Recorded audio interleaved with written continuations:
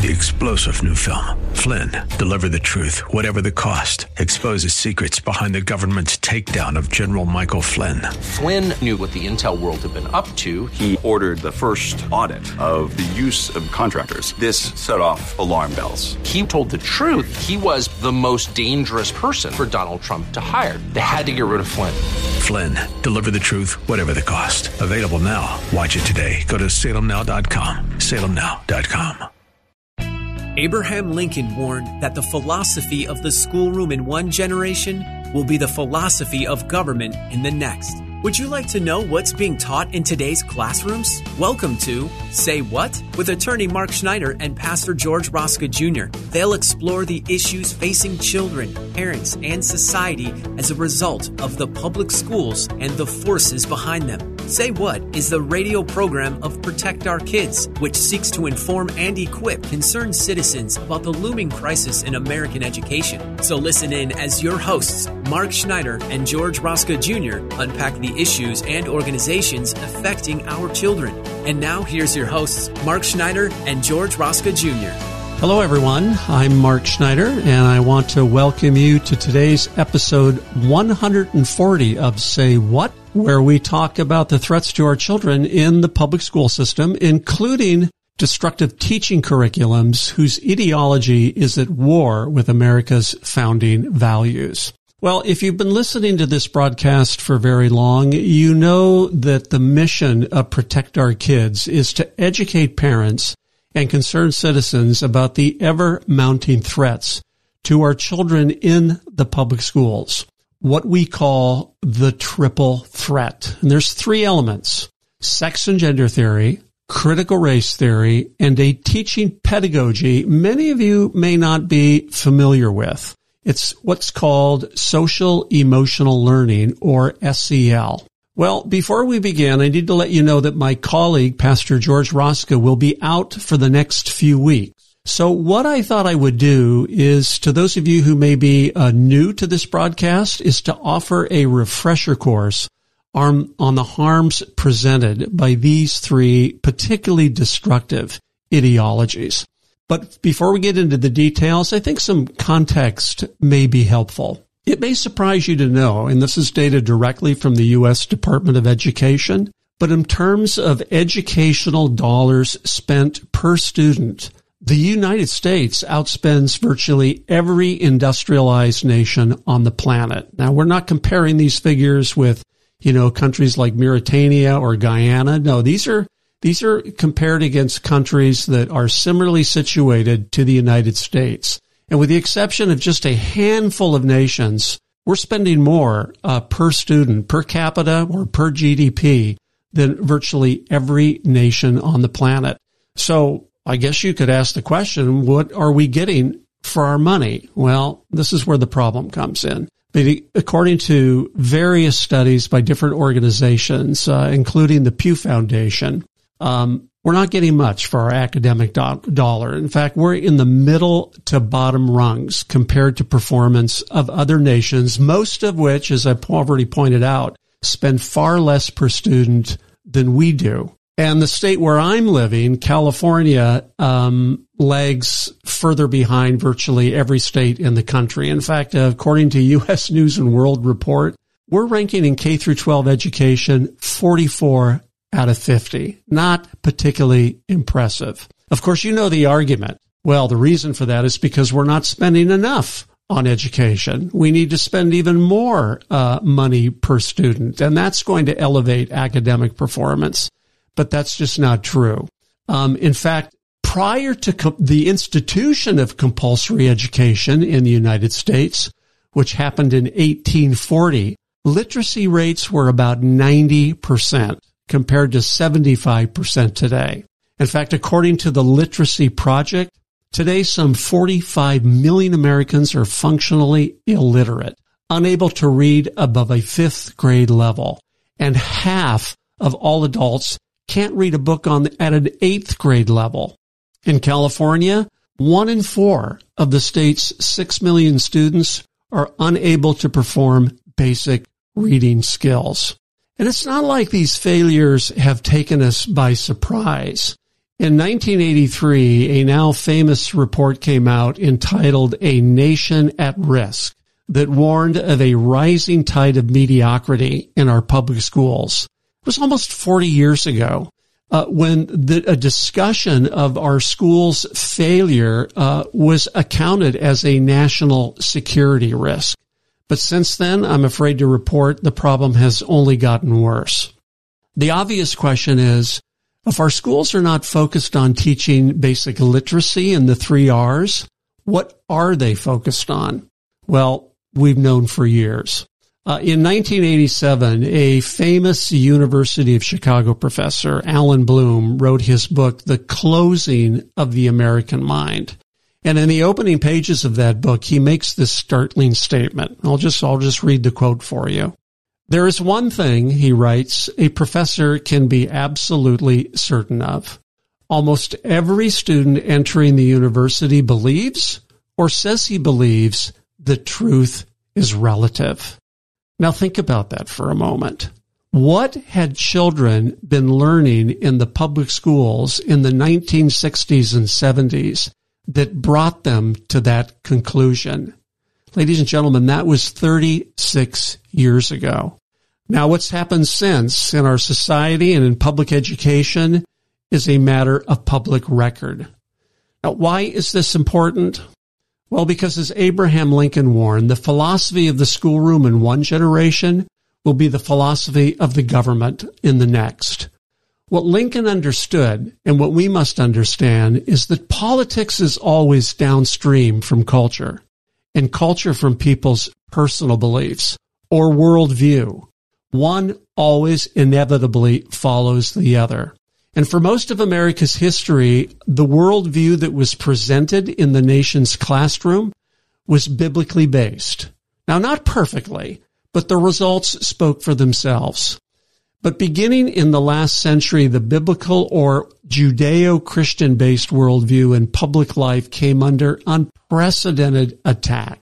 In 1962, the Supreme Court heard the case of Engel versus Vitale, which resulted in moving prayer from the public schools. A year later, in the case of Abington School District versus Schempp, Bible reading was taken out of the schools. Which begs the question, what is the philosophy or worldview being taught in today's public schools? Well, for this, we need to go back a few centuries, actually, all the way back to the 19th century, and two names that today live in infamy. Those names are Georg Hegel and, of course, Karl Marx. Now, Hegel, if you might remember from your studies, is known for his famous dialectic, where he said, for progress to occur in society, the status quo must always be challenged and eventually revolted against until there's a new status quo, and that in turn will be challenged until yet a new status quo is achieved. And all this, he believed, would culminate in sort of a utopian society where social justice reigned and everybody was on an equal or equitable footing. Well, Karl Marx took those ideas and of course applied them to the world of economics. And he believed that these ideas would eventually take root in Western societies and bring about this social utopia. But it never happened. In fact, far from it. Even societies loosely based on the Judeo-Christian worldview prospered beyond Marx's imagining. Well, you would think that his ideas would eventually run out of steam and wear out, but that didn't happen even with the death of Marx. In fact, in the 20th century, early 20th century, a new institution was brought forth called the Frankfurt School. You may have heard some of these names: Theodor Adorno, Herbert Marcuse, Max Horkheimer, and the Italian Antonio Gramsci. They had the idea that in order for Marxism eventually to take root in Western society, we needed to overwhelm and very slowly take over Western institutions to re-educate people on the benefits of Marxist social policy. In fact, the Italian Antonio Gramsci said that Marxist prediction in the West would inevitably collapse in economic class warfare unless we took over society's underlying institutions. He called this a war of position rather than an actual war of movement. As he put it in 1937, and this is a direct quote, "Any country grounded," he wrote, "in Judeo-Christian values cannot be overthrown until those roots are cut. Socialism is precisely the religion," that's his term, not mine, "is what must overwhelm Christianity. In the New World Order, socialism will triumph by first capturing the culture via infiltration of schools, universities, churches, and the media by transforming the very consciousness of society." And so the authors of the Frankfurt School, they authored an entire worldview to promote their aims. And that worldview today is known as critical theory.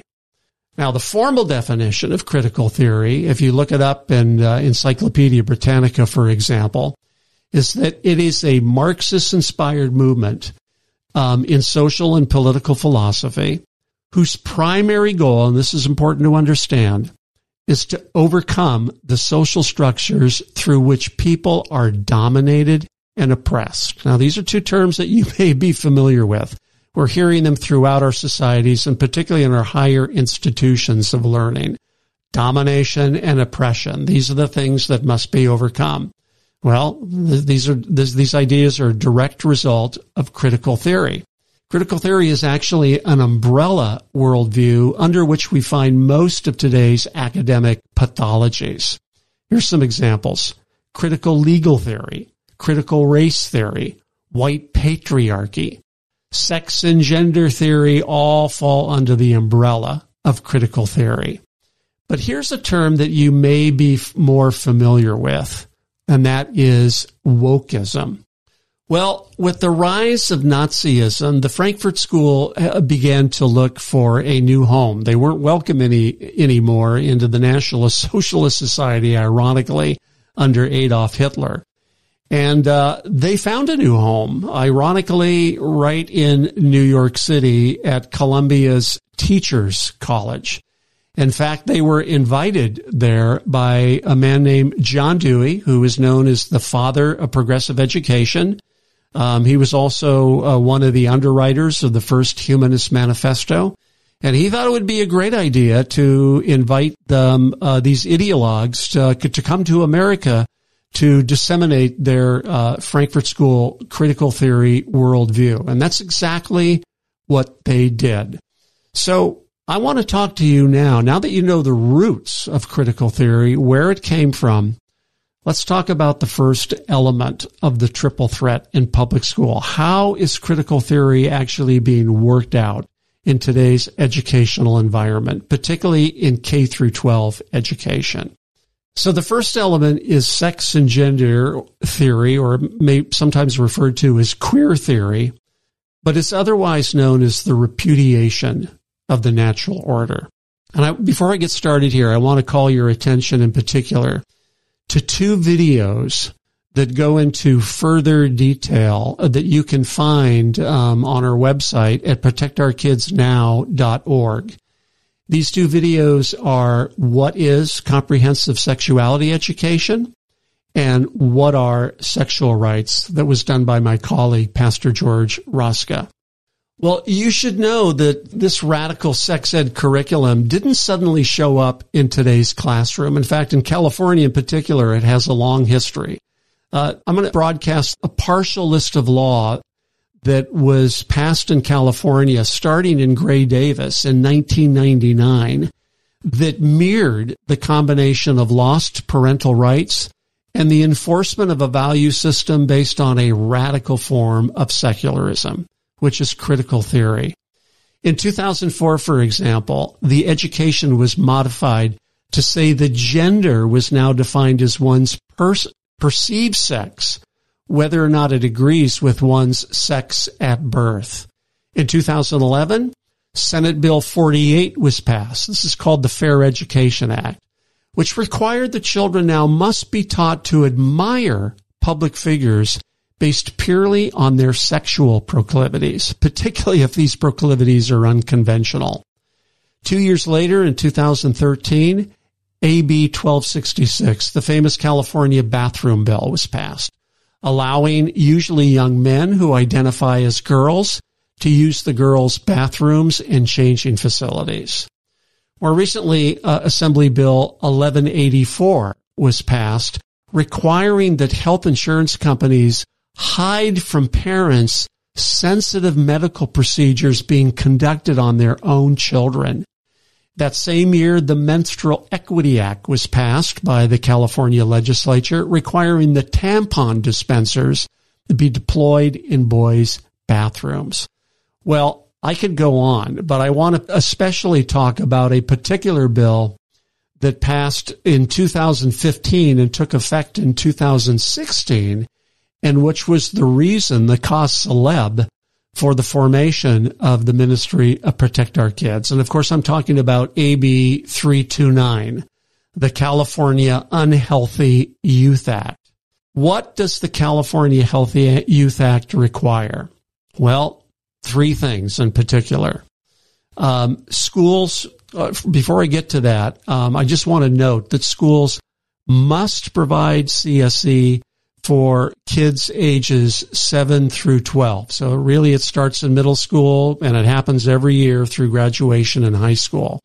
Now, CSE can be taught in elementary schools. It's not required, but unfortunately in many states, they have deployed it in elementary schools, particularly the progressive states. And as part of this program, schools must affirm homosexuality and subjective gender identities. Yes, ladies and gentlemen, that is the law. And worse yet, there's no opt-in required by parents. So it used to be whenever there were controversial curriculums that parents might be concerned about, parents had to be notified and parents had to specifically opt their children into these programs. Now, if parents don't do anything or if they don't know about it, your children are going to automatically be exposed to these curriculums. Okay, well, with that, what are the three big sex and gender theory lies being promulgated by these laws? And there are three of them. Number one, biology is meaningless. When it comes to gender, doesn't matter. Biology absolutely has nothing to do with your gender. And this leads into the second SGT lie. The gender is something that's mysterious and fluid. We really don't understand it, and it lies on a spectrum that must be investigated and explored to really ascertain. And number three, and this is particularly alarming, children are sexual at birth. This goes all the way back to Sigmund Freud, but is now instantiated into law in the California public education system and in many states across the nation. And these messages begin in kindergarten. Their children are taught that biology and gender are unconnected realities, that your reproductive organs have nothing to do with your gender. How do they do this? Well, they use curriculums and materials that are appropriate for 5-year-olds, mostly cartoon books, like Who Are You? A Kid's Guide to Gender Identity. My Princess Boy, a mom's story about a young boy who loves to play dress up. And Jacob's New Dress, which is self-describing. All of these are intended to normalize and celebrate gender fluidity. By the time you get a little bit older, like when you're maybe 6, 7, 8 years old, the materials become even more specific and more alarming in their depiction of cartoon porn. In fact, there's 2 books. One's called It's Perfectly Normal, which contains graphic cartoon sex.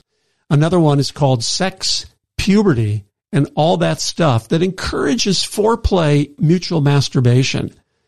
Now, parents, mind you, this is meant for 6th graders. Also at this age, a common classroom tool that is used to separate children from their biological gender is the genderbread person. The genderbread person depicts a spectrum along the lines of gender identity, gender expression, biological sex, and who you are attracted to teach children that they get to decide where they fall on each one of these spectral lines. But it turns out that the genderbread person, for the authors of these tools, was not androgynous enough. So they came out with a new tool called the unicorn person. Now biology is reduced to whatever sex has been assigned at birth. It's kind of like your name or your preferred ice cream flavor. One sex is completely arbitrary. Well, it even gets worse when you get into middle school and high school. It's not the stork, which is intended for even kids as young as 8 years old, labels detailed cartoon images of stimulated sexual organs. In fact, as we speak, I'm looking at a page in that book that just does just that.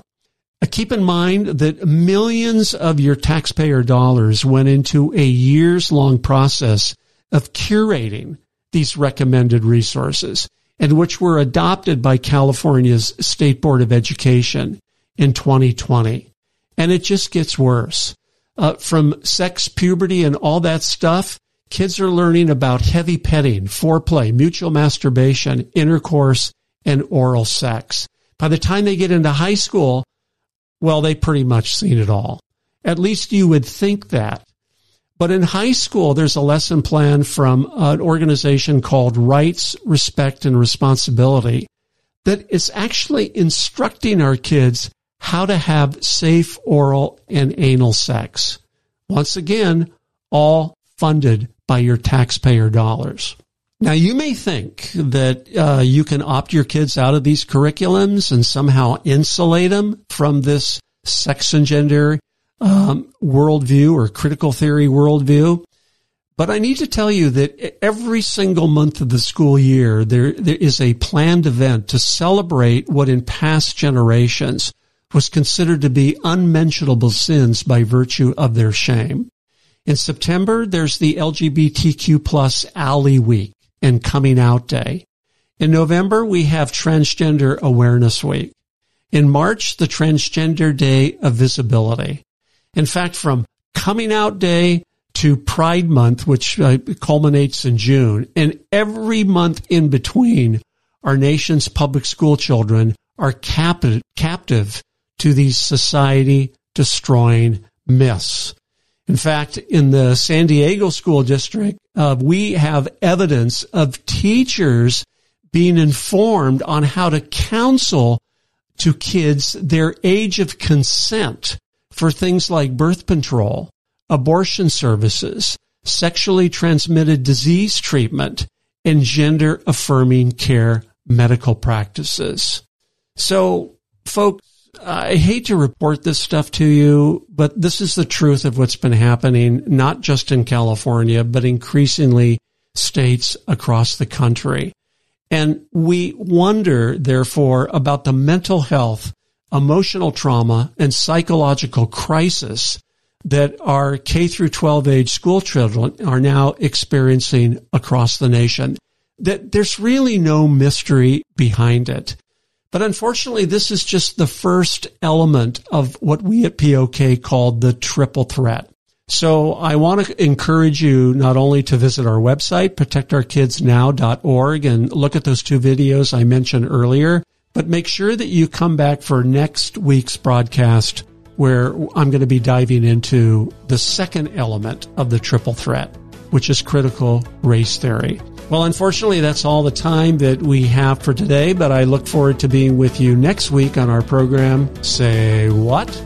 You've been listening to Say What, the radio ministry of Protect Our Kids, where they seek to inform and equip concerned citizens about the crisis in American public education and the forces working against our children. Join us at this same time every Saturday as attorney Mark Schneider and Pastor George Rosca Jr. unpack the issues so that we can better safeguard our nation's children. For more information about this program or Protect Our Kids, email the show at info@protectourkidsnow.org. That's info@protectourkidsnow.org. And join Mark and George right here next week at this same time for another episode of Say What. 3-star General Michael J. Flynn, head of the Pentagon Intelligence Agency, knew all the government's dirty secrets. He was one of the most respected generals in the military. Flynn knew what the intel world had been up to. He understood its funding. He ordered the first audit of the use of contractors. This set off alarm bells. The explosive new documentary, Flynn, Deliver the Truth, Whatever the Cost, uncovers the facts behind this scandal. Flynn told the truth. He was the most dangerous person for Donald Trump to hire. I find out the worst enemy that I'm going to face in my life is right here in America. They took my assessment and they wanted me to change it. And I was like, I'm not changing it. They had to get rid of Flynn. With in-depth interviews, archival footage, and never-before-seen personal records of the man behind the headlines. I just felt like I was drowning. Flynn, Deliver the Truth, Whatever the Cost. Available now. Watch it today. Go to salemnow.com. salemnow.com.